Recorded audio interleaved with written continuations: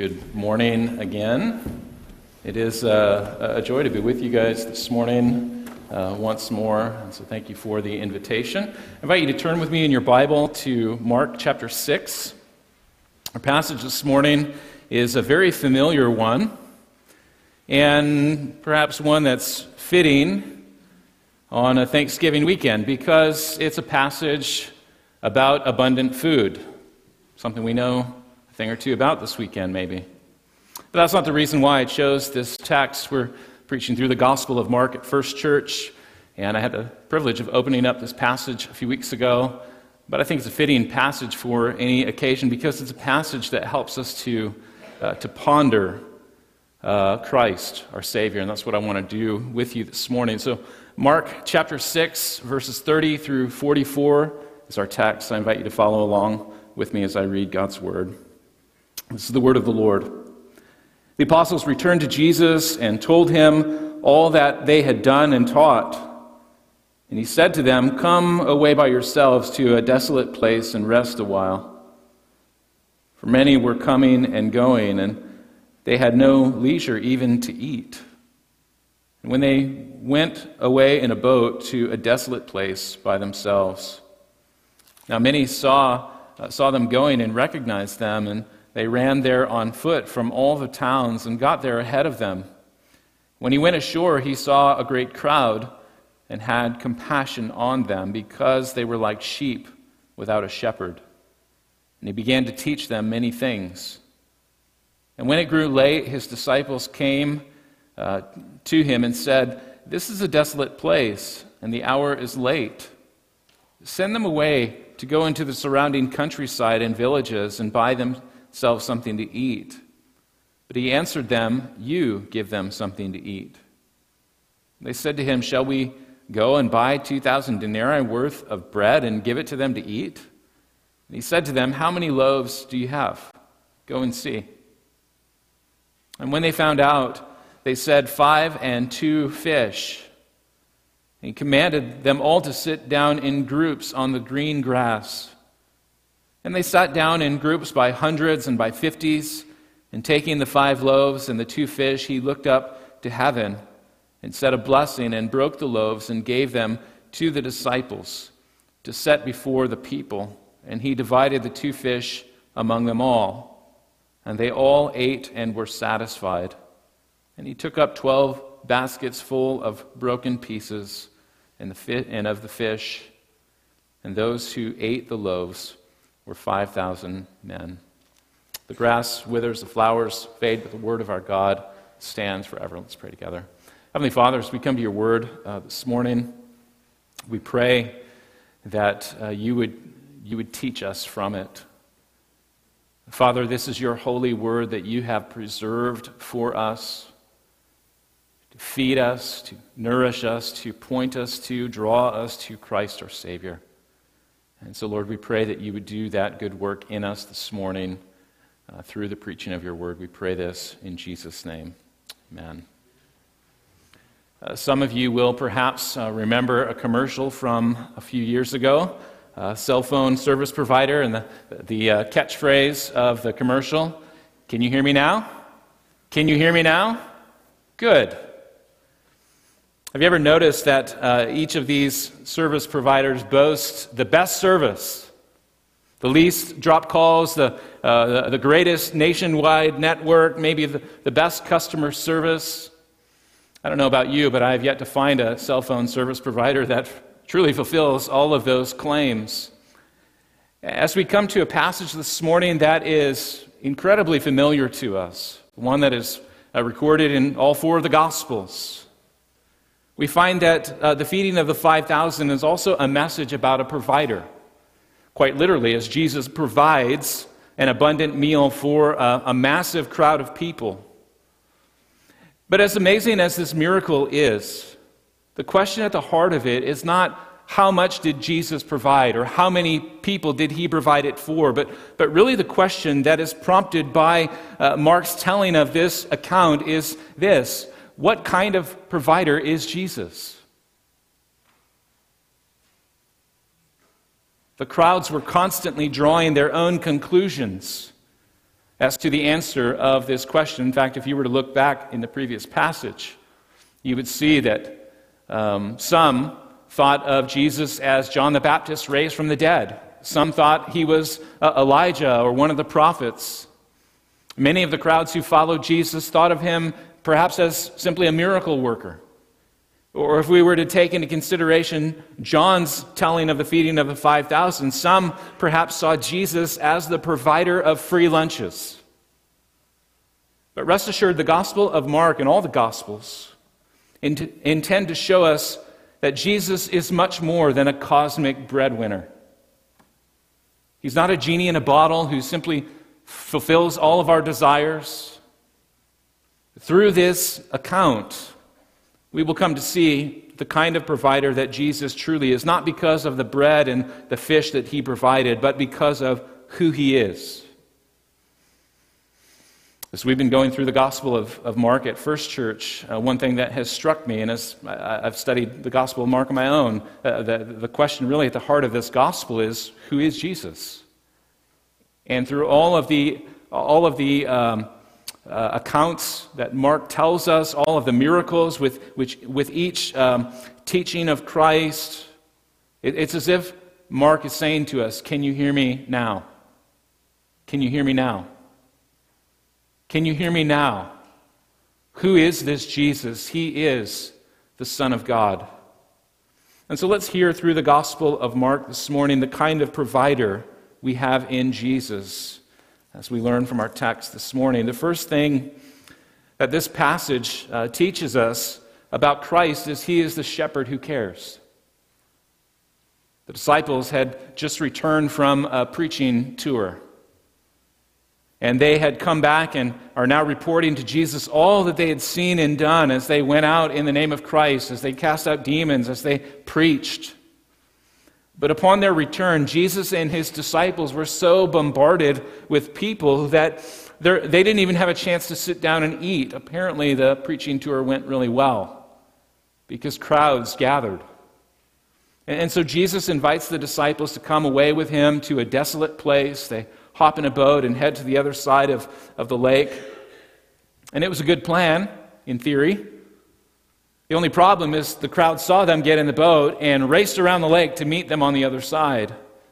And so we read in verse 34, when Jesus landed, he saw the large crowd, and he had compassion on them because they were like sheep without a shepherd.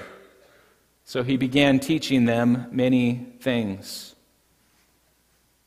Now, as we think about the feeding of the 5,000, it's easy to see the compassion of Jesus. Jesus has compassion on this crowd. He eventually gives them food. But the picture of Jesus here as a caring and compassionate shepherd goes far beyond the fact that Jesus provides some bread and fish. The imagery, that phrase, sheep without a shepherd, is not an unfamiliar one in the Scriptures. In fact, it's imagery that's packed with a lot of theological significance. We could see in this first an allusion to the lack of spiritual leadership in Israel at the time. That's how this phrase is used in other parts of the Scriptures. It refers to the leadership of God's people. We see this, for example, in Numbers 27. Moses is preparing to die, and he's worried about who will take his place in leading God's people. And so we read in Numbers 27, Moses said to the Lord, "May the Lord, the God of spirits of all mankind, appoint a man over this community to go out and come in before them, one who will lead them out and bring them in, so the Lord's people will not be like sheep without a shepherd." Same phrase. God's immediate choice, of course, to replace Moses was Joshua. In fact, God would always provide someone to shepherd his people. David would eventually be that shepherd, and ultimately, that shepherd, the shepherd, would be the Lord Jesus Christ. And that leads to a second connotation of this phrase that we see in Mark 6.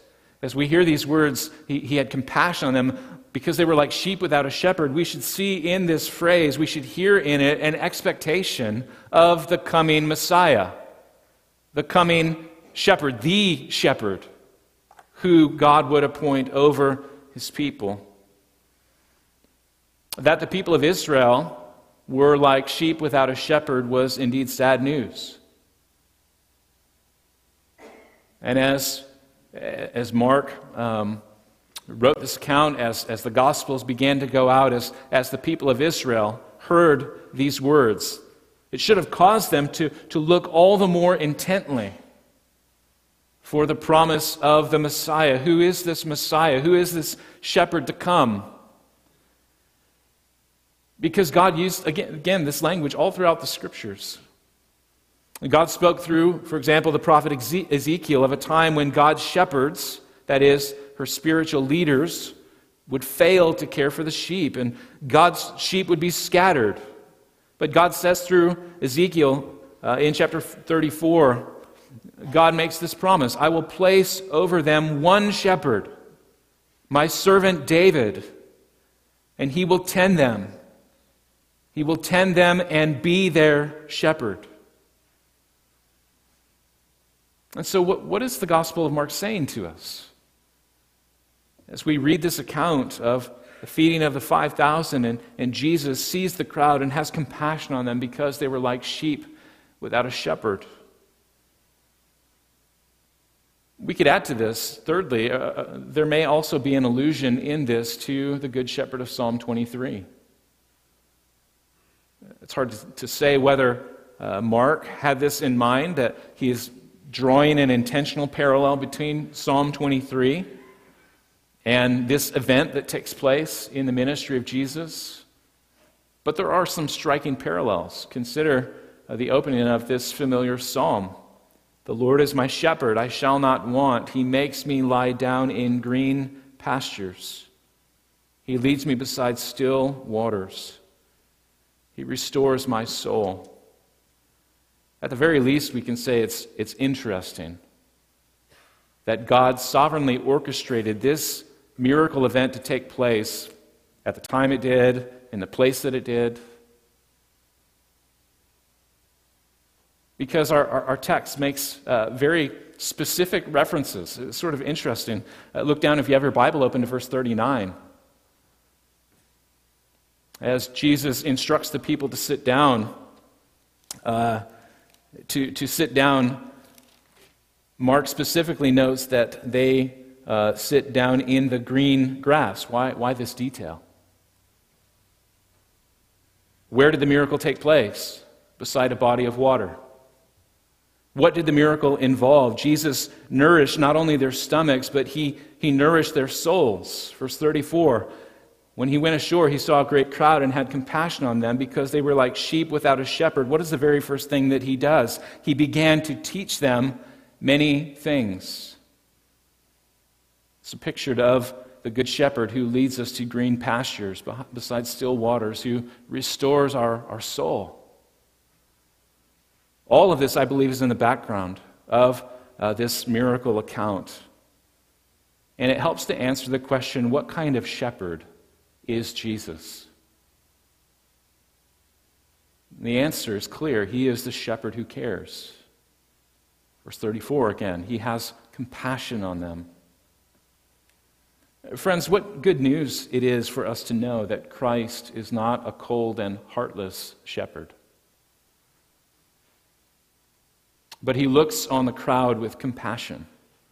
As we think about the crowd who were gathered there today, surely there were some who would eventually believe in Christ. They would see him as their Savior. There were certainly others in the crowd who did not. They were amazed by him, but would not follow him. And yet Jesus looks on all of them and has compassion on them, for they were like sheep without a shepherd. And the point that I want to draw from that is this: if Jesus would look on the crowd of people with compassion, this crowd, because they were like sheep without a shepherd, then how much more can we expect Christ to look upon his own sheep with compassion and care? And sometimes we forget that, don't we?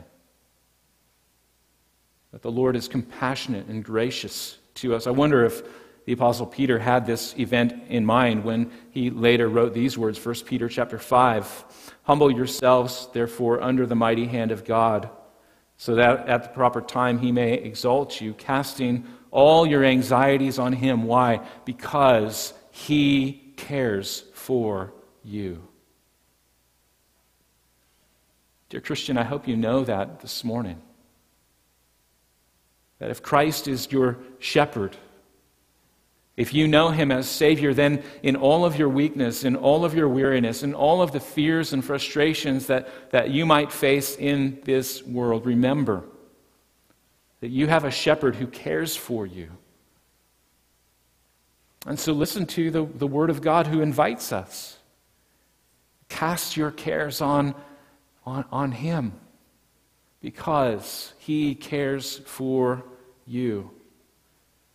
And so that's one truth we learn from this passage. Jesus is the shepherd who cares.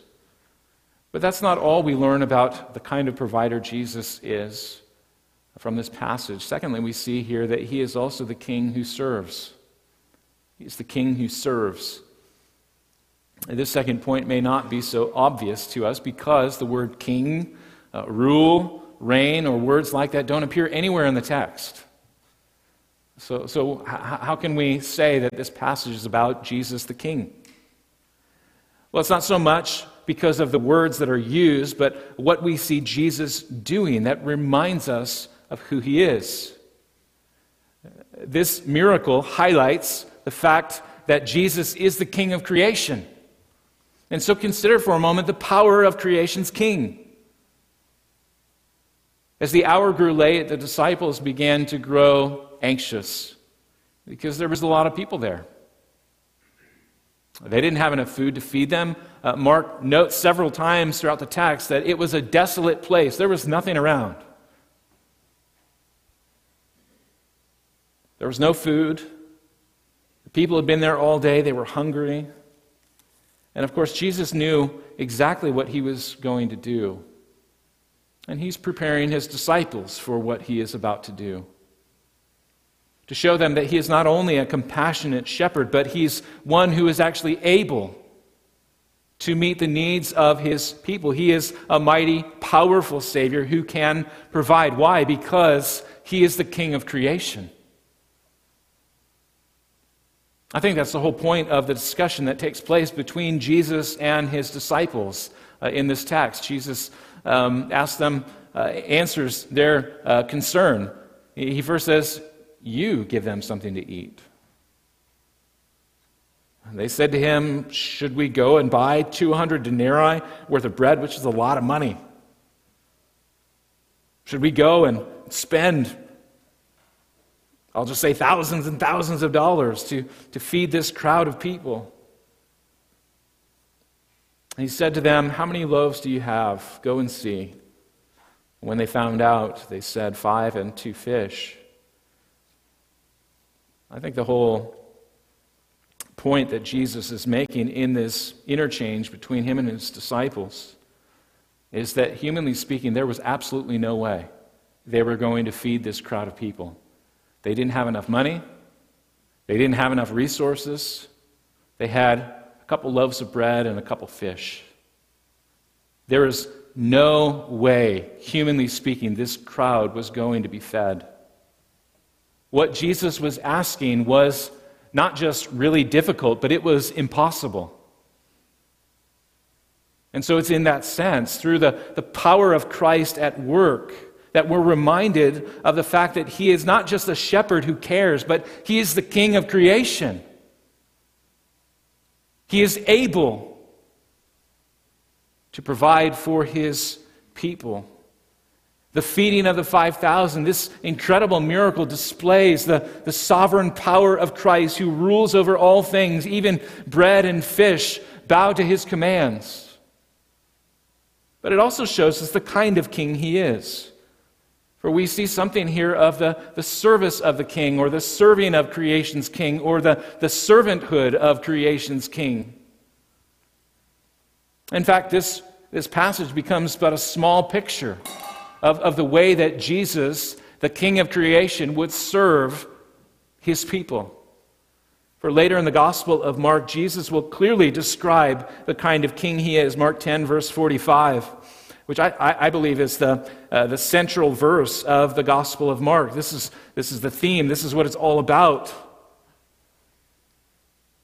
Jesus says, "For even the Son of Man came not to be served, but to serve, and to give his life as a ransom for many." Yes, he is the king, but he is the king who came to serve. And he would do that, of course, in the ultimate sense, through the cross. But what's intriguing to me about this passage is the way that Jesus chooses to serve. The way that Jesus chooses to serve in this context, in this setting. Because Jesus chooses to serve through his disciples. We're so familiar with the story of the feeding of the 5,000 that we sometimes miss this important point. Jesus certainly was the one who provided for the 5,000. He is the King of creation. It was through him that the crowd was fed that day. But notice how he serves them. Because he chooses to involve his disciples in the process. First, again, in verse 37, he says to them, "You give them something to eat." He's involving them in this. Of course, they don't have the resources available to do that. And so Jesus directs the crowd to sit down. And then notice verse 41. "Taking the 5 loaves and the 2 fish, and looking up to heaven, he gave thanks and broke the loaves. Then he gave them to his disciples to set before the people." Perhaps it's a small point, but just think about it for a moment. Jesus could have prayed and caused manna to fall from heaven. And he could have fed the crowd that way. Jesus could have directed everyone to close their eyes and join him in prayer. And when he said, "Amen," they could have opened their eyes and every one of them had a plate of bread and fish sitting in front of them. But that's not what Jesus did. Instead, he gave thanks to God. He broke the loaves, handed them to his disciples to distribute. And there's some important application for us in this. Jesus, as the King of creation, has all the resources of the world. He is God. But he chooses to serve through his people. Just as Jesus is the King who came not to be served, but to serve, so he has ordained that his followers would be servants as well. And Jesus demonstrated this in a powerful way in John 13 when he washed his disciples' feet, displaying for them that he truly is the King who humbly serves. And in that context, Jesus goes on to say in verse 13 to 15, "I've given you an example that you should also do just as I have done to you. For truly, I say to you, a servant is not greater than his master, nor a messenger greater than the one who sent him." All of this means that Jesus, the King of the universe, the King of kings, the Lord of lords, has ordained that the good news of the kingdom would be distributed through his people as we serve in Christ's name. And even through broken, weak vessels like me, like you, God would be glorified. That's why Peter, again, would go on to say in 1 Peter, "As each has received a gift, use it to serve one another as good stewards of God's varied grace. Whoever speaks, as one who speaks the oracles of God. Whoever serves, as one who serves by the strength that God supplies, in order that in everything God may be glorified through Jesus Christ. To him belong glory and dominion forever and ever. Amen." What an amazing thing it is to belong to the King of Kings. That he would delight to use people like us to accomplish his purposes, to make Christ known, to bring glory to him. But he does. He chooses to use us. And so we should count it a joy to serve Christ in the strength that he supplies with the gifts that he's given. And so I ask you to consider this morning, are you doing that? Are you serving Christ? You were made to know him.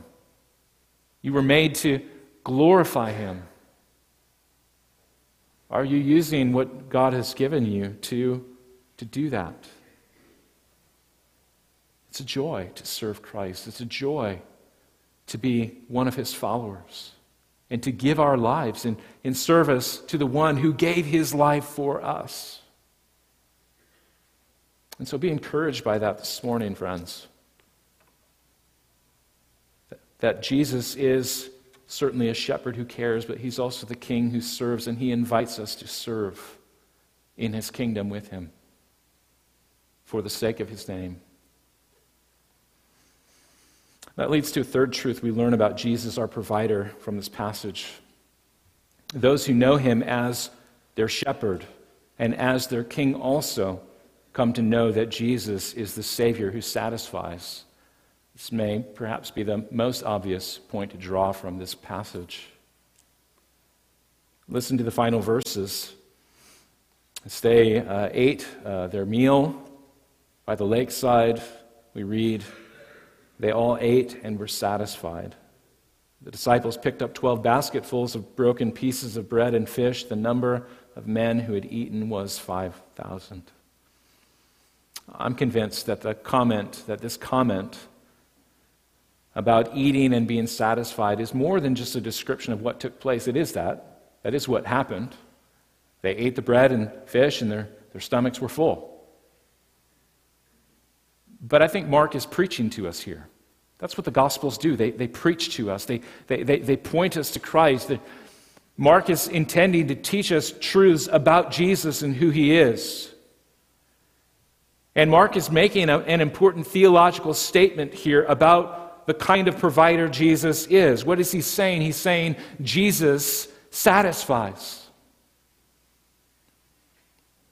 And to show that is a valid understanding of this text, there's an interesting connection to Jeremiah chapter 50. It's a parallel to what we see happening here. And speaking of God's gracious promise to restore Israel from her time in exile, that's what Jeremiah is speaking about. God says through the prophet Jeremiah, the beginning of the chapter, verses 6 and 7, my people have been lost sheep. Here's this imagery again. Their shepherds have led them astray, turning them away on the mountains. From the mountain to the hill, they've gone. They've forgotten their fold. In essence, God's people were like sheep without shepherds. But then God would go on to say through the prophet Jeremiah, verse 19 and 20, I will restore Israel to his pasture. He shall feed on Carmel and in Bashan. And his desire shall be satisfied on the hills of Ephraim and Gilead. In those days and in that time, declares the Lord, iniquity shall be sought in Israel, and there shall be none. And sin in Judah, and none shall be found. For I will pardon those whom I leave as a remnant. How will they be satisfied? Did God mean that he would satisfy his people by giving them food and houses and clothing? No. Even though God does provide those things, and we're thankful to God for those things. How would he satisfy their souls?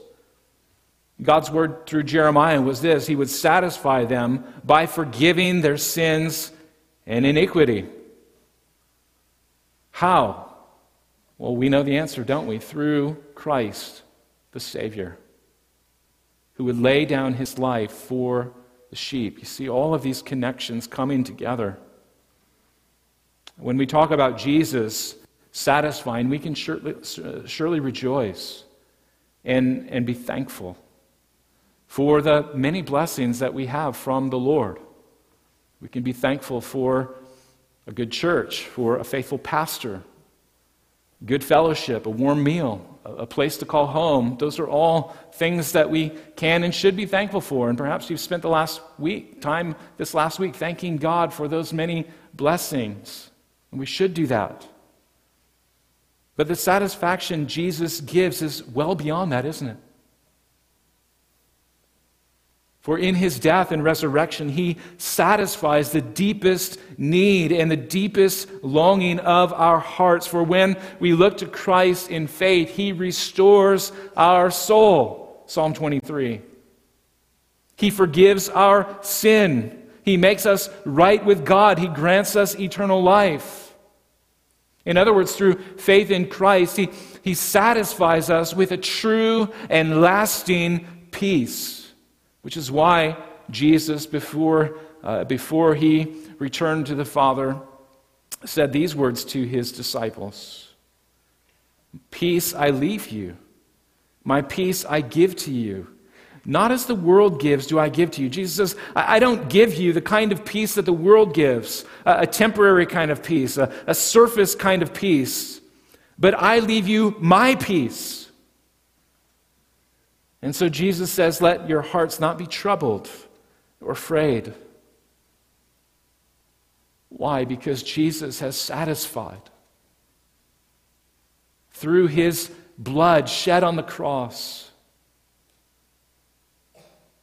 And in him and through him we have peace with God for eternity. So it is very accurate to say Christ satisfies. He is the Savior who satisfies. And so, dear people of God, all of this we learn because of 5 loaves of bread and 2 fish. What kind of provider do we have in Jesus? Thanks be to God, he is not just a cosmic breadwinner. He's not just one who gives us a free lunch and then leaves us. He is the shepherd who cares, the king who serves, the Savior who satisfies. And therefore, people of God, wherever you are this morning, wherever you've come from, whatever you might be wrestling with, the call of this passage is to look to Christ, to rest in him. If you know him as your Savior, then know that he is a shepherd who cares for you. He is the king who served through giving his life on the cross. And because of that, he is the Savior who satisfies. And if you don't know him in that way this morning, look to him. Trust him by faith.